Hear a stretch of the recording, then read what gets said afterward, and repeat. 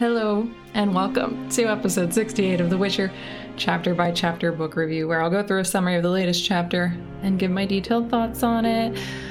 Today I'm discussing chapter 19 from Season of Storms, and an interlude. There's an interlude that comes between 19 and 20, so that will be included in today's episode. So this is the second to last episode of this series that I've been doing for I guess a year and a half at this point. So it's kind of sad. Not as sad as it will be recording the next episode, which will be the last one. Again, I am going to continue this series with a different set of books in the distant future, though, from the time that this has been uploaded at least. But I actually have a lot of plans for Witcher videos that I want to make for YouTube, so stay tuned for that if you're listening around the time that this was uploaded, because I have a little list on my phone of ideas that I have, and I've got plenty in there. So there's definitely stuff coming. It might be a while, though, because I'm definitely a video editing novice, and I also am a perfectionist when it comes to video editing, so I want things to look as good as I can possibly make them, but it takes me forever to do that. So I'm working on it. It's just going to be a little bit of time, but I'm really excited to make these videos. I think if you are enjoying this podcast, if you've been enjoying it, you'll probably enjoy those videos if you're as invested in The Witcher as I am, and if you're here, you must be. Okay, so I'll give you the recap from the last episode, followed by the summary of chapter 19 and the interlude, and then we'll go into detail about what happened. Okay, for the recap. Geralt attended Belahun, the king of Karak's wedding, where he witnessed the king's assassination by his banished son Varaxis, who immediately seized the throne after. Summary. After the wedding, Geralt, Dandelion, Coral, and Mosaic find themselves basking in the pleasant weather. However, the serene atmosphere takes a sharp turn as a sudden darkness shrouds the sky. A violent storm emerges from the ocean, unleashing ferocious winds and colossal waves that wreak havoc on the city. In the midst of the chaos, Coral teleports away while Geralt and Mosaic, aided by a few others, remain behind to rescue those on the verge of drowning. Geralt himself nearly succumbs to the treacherous waters until an unexpected savior emerges. The guardhouse commandant, with whom he engaged in a brawl earlier in the story. Upon Coral's return to aid the wounded, Geralt and Mosaic, disillusioned by her earlier desertion, choose to sever ties with her. Meanwhile, Dandelion notices the disappearance of Geralt's sword, prompting Geralt to conclude that it is high time they bid farewell to Karak. In the interlude, Yennefer joins Coral at her Karak villa for some wine, where we learn that Coral deserted the others during the storm to protect her home. She also denies ever having an affair with Geralt and tells Yen that Mosaic, who had recently returned from an adventure with Geralt, was the one who he got involved with. Oh my goodness, Coral. I've got plenty to say about her soon enough. So, the very beginning of chapter 19, the very first line is Dandelion pointing out a rat. And Geralt, he couldn't care less about a rat, especially today, immediately following all of the events from the previous chapter, since it's the same day. It's a lot that went on this day, very eventful. But then everybody notices the rat because there's suddenly not just one rat, there's thousands of them, and they're all fleeing from the harbor. And Coral points out that she can sense a storm coming. And it's a tremendous storm, in fact, and the rats can sense it too. And you know what? This is true. Like, rats can sense a storm in real life, and they will do whatever they need to do to protect themselves. And in this case, they knew they needed to get the heck away from the sea. I thought that was really interesting. Like, it got me thinking about how rodents are that intelligent. Like, they can sense a storm before there's actually any signs of the storm. But I mean, I guess there's signs from their perspective. Anyway, aside from the fleeing rats, there's no indicator that there is a storm. And Dandelion even doubts this because the weather's very nice today. until suddenly the wind starts blowing and very quickly intensifies, the crashing of the waves intensifies, and the sky darkens. And with this, roofs are flying off buildings, the ground is shaking, objects are flying everywhere. Then a giant wave begins to form, and it just keeps on growing until it's as high as the masts on the dock ships. And Coral's telling Geralt they need to leave, but they don't. They stick around. And then the giant wave crashes on the harbor, destroys the pier and dock, and there's boats flying through the air, and all of the cottages near the beach just get washed away. So it's total mayhem, and it's not even over yet. So as the storm was picking up, like Dandelion said, is this the end of the world? So it must have really looked like the end of the world if you were there, if you were present for that. Must have been terrifying. And the way that this chapter describes the storm, it describes it so vividly that you actually kind of feel, I did at least, feel like anxiety about it, that really uneasy feeling. So the wave crashed into the river mouth and then somehow created this whirlpool. So anybody who fled in that direction got swept away in the water. And the waves continue. There's at least 7 more of these giant waves until there's another twice the size of these. And it's so huge that it's described as obliterating the sky. And then the wave crashed down on Palmyra, which is one of Carrack's neighborhoods, and it completely destroyed it. It washed it off the face of the earth, as the book says. And Palmyra, it was this busy place. It's actually talked about multiple times while Geralt is in Carrack. So this definitely resulted in many instant deaths. And then the terrace that they're standing on gets hit with a wave and people start to flee. And Coral at this point starts pleading with Geralt again to leave, but he doesn't, along with some other people. He notices Antiadaris, Pyrrol Pratt's daughter, who helped sell Geralt's stolen swords, and Phoebus Revenga, the owner of the fancy restaurant that's been brought up multiple times. And then they see the nice villas around are just getting totally overwhelmed with waves, and they just start crumbling one by one. And when Coral sees this, she teleports away. And it's not said here exactly what she was doing, but we find out in the interlude what she was up to when she teleported. But the water in whirlpool form is now up to the terrace where Geralt, Dandelion, and Mosaic are. And there's people in the water, and they're struggling not to drown. And there's some people that are trying to help them. They're like throwing objects out to them, like, oh, grab onto this, trying to rescue them. There's a man that even jumps in to save somebody. And then they spot these little kids that are clinging on to a roof fragment that's floating by. And with that, Geralt passes Dandelion his sword to hold on to, and he dives in, intent on saving the kids. So there's good guy Geralt again, getting involved, helping the innocent, even when there's no job calling for it. Although this was probably a much easier decision than a lot of the times we see him get involved. Like, most of the time when he gets involved, he's fighting other humans, like humans that are accosting innocent humans. So that's a little bit more conflicting than this. Like right now, he's just battling Mother Nature. So as soon as he jumps in, he's already having a hard time swimming. Like, the waves are tossing him around. He's getting hit with all kinds of large objects like furniture and fragments of buildings, but he eventually makes it to the kids, and there's 3 of them. He doesn't think that he's going to be able to carry all 3 of them, like swim back with all 3 of them. But he doesn't have to, because Antiadaris dove in too, and then she volunteers to take one of the kids. So Geralt only has to swim back with 2, which is still very difficult. Swimming on his own was difficult, so this is going to be a hard time, but a little bit easier now that Antiadaris is taking one. So a wave smashes him into the wall of the terrace, and the people above try grabbing the kids, but they couldn't reach when another wave carries them away. But Mosaic jumps in, and she takes one of the kids from Geralt, and the people were able to help this time and pull them up to safety. And I like Mosaic. She seems like a really good person. She seems like a bro. But she's still she's still young and influential, so under Coral's tutelage, that very well might change over time, unfortunately. But as of right now, she seems pretty cool. So then after saving the child, Antiadaris gets violently smushed between the terrace wall and a heavy stake and dies.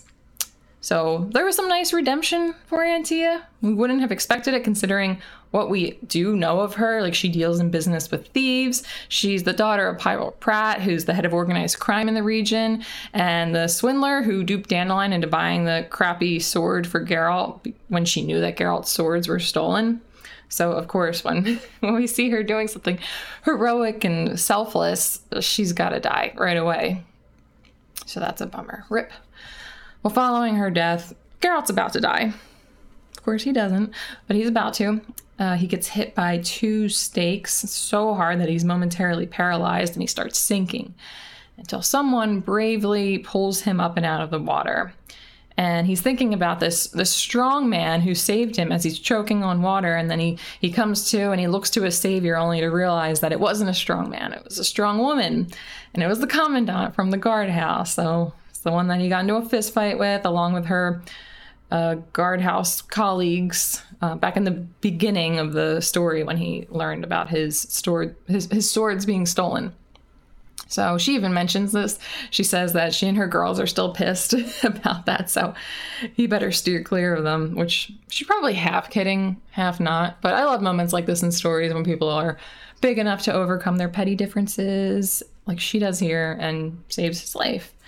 And she tells him that he's courageous, so maybe that's why she saved him. I don't know, maybe she would have done so anyway, but she saw him trying to rescue those kids, so I think she admired him a little bit for that. And then she says her name is Violetta, so we finally get to learn what her name is.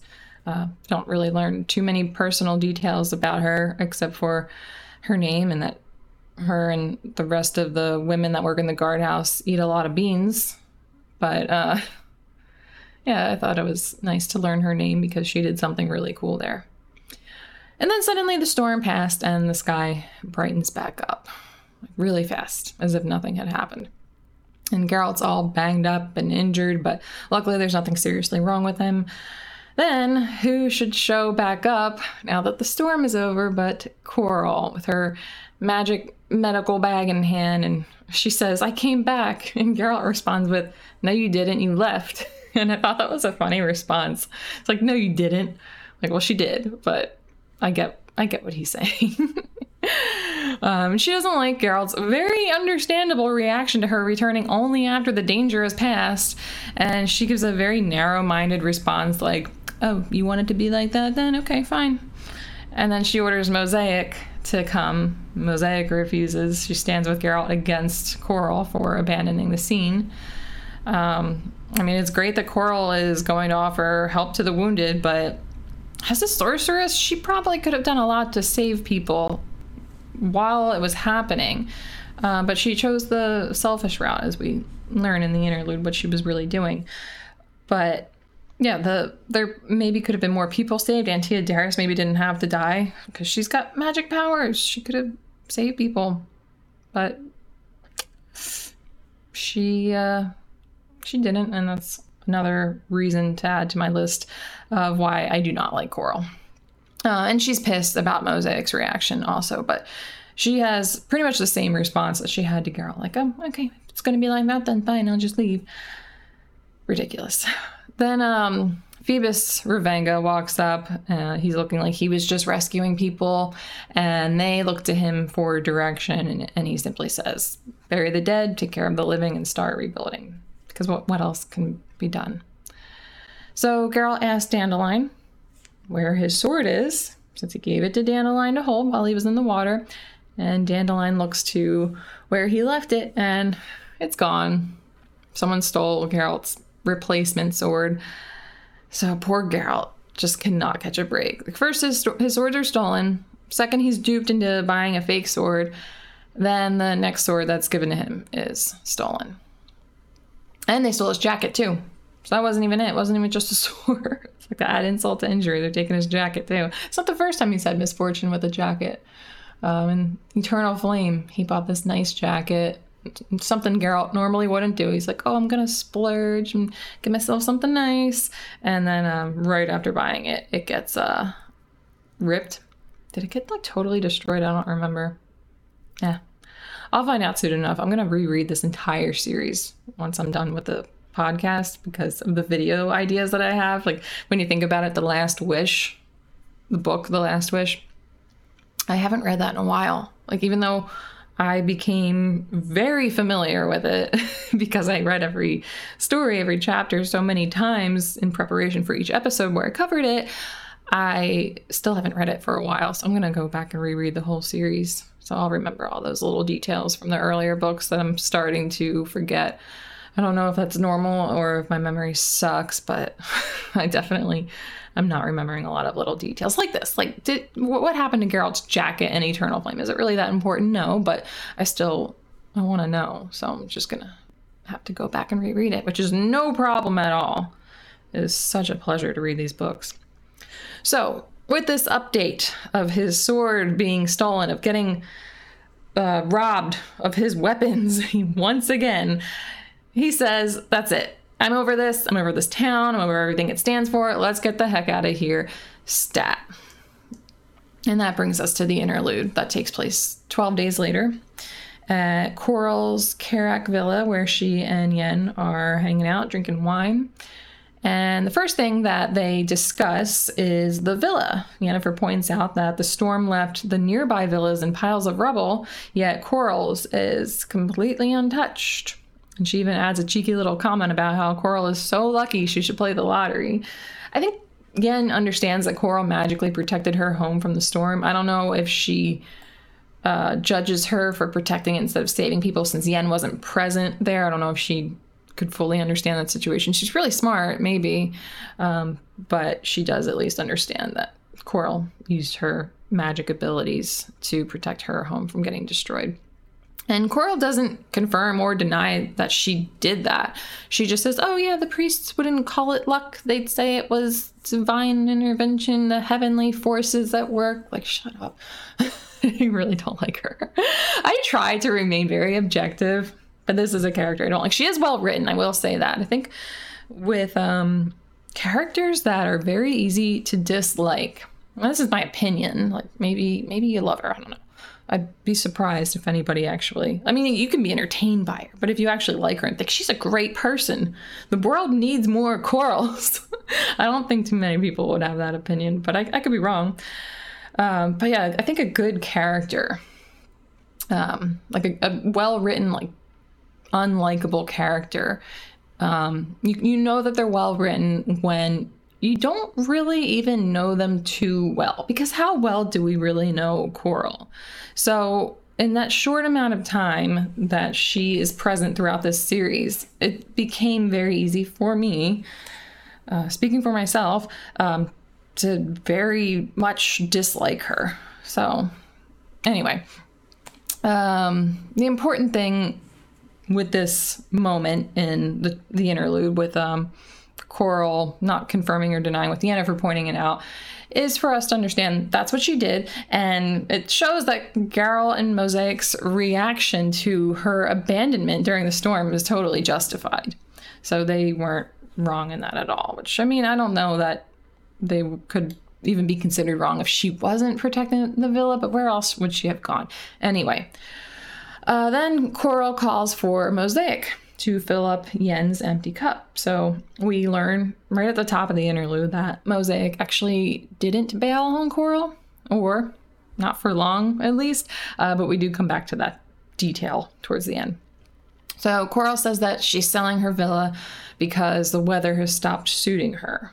And this isn't the only reason, but I think I'd want to leave that place too if there's a risk of a storm like that taking place again. I'm sure it's not common. It can't be common, because if that happened all the time, then the city would never be able to be rebuilt, would never be able to be lived in. But I wouldn't care if I saw that was capable of happening at all. Like if that happened where I lived and I survived it, I'd be out of there so fast. It sounds so terrifying. And I wonder what the death toll was at the end of that. It had to be high. But Coral has a few other reasons for selling her villa, and they're tied mostly to politics with the new king Varaxis. One of his new edicts is all non-humans who take jobs away from humans are to leave the country within 2 weeks. I mean, we pretty much know Coral sucks, but she's not the absolute worst. It seems like she was disgusted here by this racial discrimination enough for it to be a reason, just one reason, to not want to live in this country where these practices are accepted. That's not her only reason for wanting to sell the villa, but I think that does play into it. I think she doesn't want to live where that sort of thing is tolerated, but that's not the biggest reason. And for all we know, she could have just added that in there as like, oh, look at me, I'm so nice to, be opposed to kings that are discriminating against non-humans. I don't know. I'm not trying to find ways to villainize her even more. I'm just saying we don't know. But another new decree under Varaxis's reign is that no magic can be done in the country without the permission from the king, in addition to a new law that mages cannot own property anymore in Karak. So it's now not a very mage-friendly place. And she points out that this is the revenge of the king's wife, Ildiko Breckle, who, as we learned in the previous chapter, was expelled from Aretuza, the school for sorceresses, and she hates Coral. So since Coral is the only mage who owns property in Karak, this law affects her personally. So she can't really continue working here anymore, and she can't own her home anymore. So selling is the only option that she has. So then Yen points out something very interesting and confirms the suspicion from the last chapter, and that's that the mages were, in fact, behind Belahun's assassination. She says that the rumor has it that the sorcerers got Varax's crown. And Coral says, well, rumor knows what it's talking about. And the suspicion, this is like the reader's suspicion, came from the necklace that choked Belahun to death. And Geralt recognized it as the same one that Daggerlin had when he was captured by Daggerlin. So it was pretty obvious that was what was going on there. But now we know for sure, now that that's brought up again, and Coral basically confirms that, now we know that that was the same necklace. So they also talk about how the confiscation of the non-humans' properties is one of the ways that Varaxis is trying to pay back the chapter. So he is in debt to them for basically putting him on the throne, and he is doing these really immoral things to obtain more money to pay them back. He's a nice guy, right? If you had any doubts, he will make a great king. And that's sarcasm. I feel like I need to say that just in case somebody doesn't understand that that's sarcasm. I don't want anybody to misinterpret that for anything it is, and then I'm thought of as somebody that would actually have that sort of judgment about a horrible character. Okay, so the political talk comes to an end, and Coral urges Yen to keep drinking her wine, and Yen points out, why do you want me to keep drinking so much when you're barely having any? Like, are you okay? Are you ill? And Coral says that she's been feeling morning sickness, but it'll pass after the first trimester. Okay, just for like a second. In this moment, when I was reading the chapter the first time, I was like, holy crap, no way. Because although mages are sterile, there are some exceptions, like Geralt's mother, for example. So I'm thinking just for the smallest microsecond of a moment, there's a possibility she's pregnant with Geralt's baby. But that really wouldn't make sense anyway, since witchers are also sterile. Like, what are the odds that there's exceptions for witchers too, and a witcher and a sorceress, two people that for the most part cannot reproduce, make a baby together? It's not likely. I don't know if it would ever even be possible. Yeah, I came to my senses very quickly, but there was just that 1 second. I'm like, oh my God, how did she get pregnant? And then she admits it was a joke. And I think the purpose of her making this joke was to, well, have a brief moment of cruelty, and to also transition to the topic of her and Geralt's affair, because she knew that Yen had heard about it. And I think that that's why she made that joke, because, well, first of all, it wasn't a funny joke. Like, Coral was the only one who got a kick out of it. And Geralt even said that in the past, Coral has no sense of humor. So if she's making jokes, there's an ulterior motive behind it. It's not like she's just trying to have a funny time. Like, Yen doesn't laugh at all. Yen doesn't laugh a lot anyway. She says that at some point, I think, back in like Blood of Elves. See, there are some small details I remember from the earlier books. But anyway, she denies that the affair with Geralt ever happened. She acknowledges that Yen most likely heard about it, and she and Geralt did spend time together, but it was strictly business. She says that she would never do that to a close friend.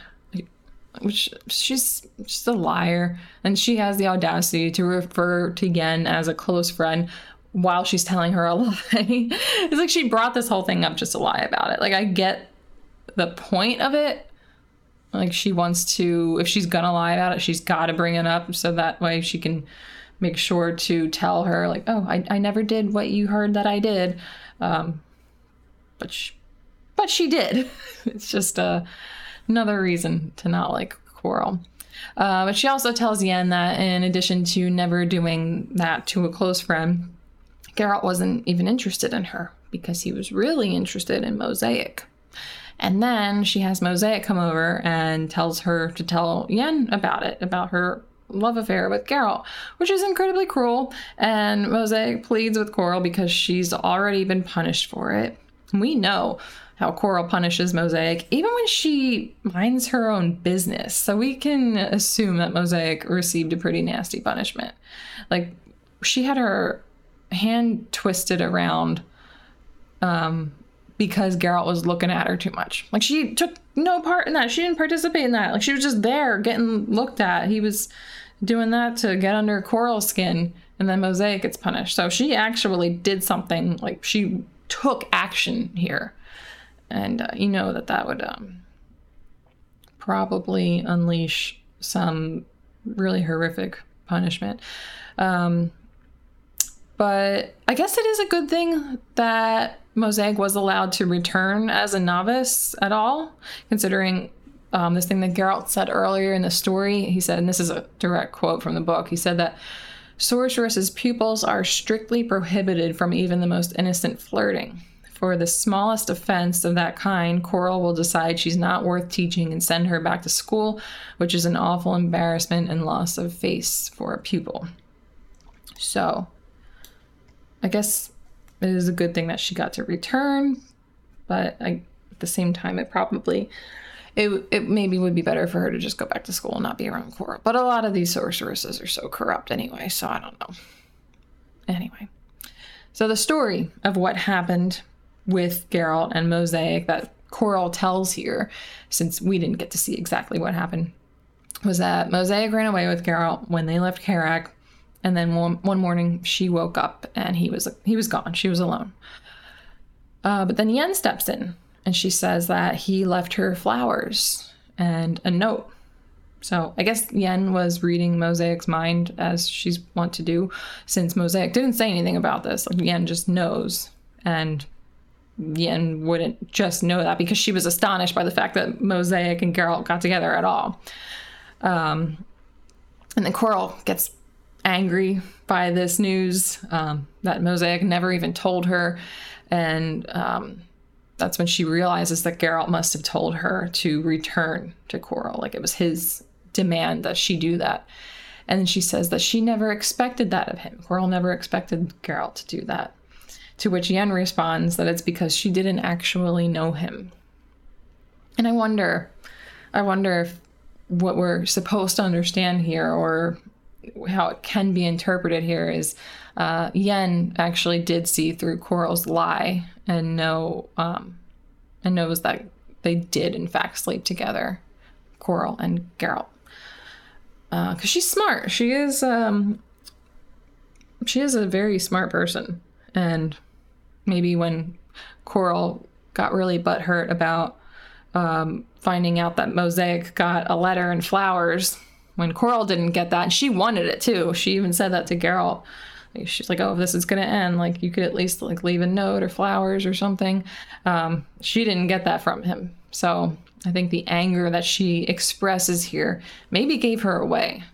And that's why Yen's like, well, you didn't really know him. Kind of to like rub it in a little bit. Like, yeah, you did have some feelings for him, but you didn't really know him. And what you had with him wasn't real. But I don't know. Yen can read minds. I can't. So closing thoughts. Chapter 19, I thought it was really well written. It had me on the edge of my seat. I was really feeling the suspense. I actually read before I go to bed every single night. I read these books different times throughout the day, but every night before I go to bed, I read. And I could not read this chapter before I went to bed because it was written really well, that it strongly affected me. And I was worried that I would have nightmares from reading it right before falling asleep, or just not being able to fall asleep because of the unease that it created in me. So it's definitely really well written. It was kind of hard to talk about, though. Like when I was writing out my notes here for this episode, I was thinking about how I don't really have a whole lot of opinions on this. I don't really have like too much of an analysis to provide because, I mean, it's just like Mother Nature at work. There's a storm and it's disastrous. Not too much to say about that. The interlude, though, was different, though.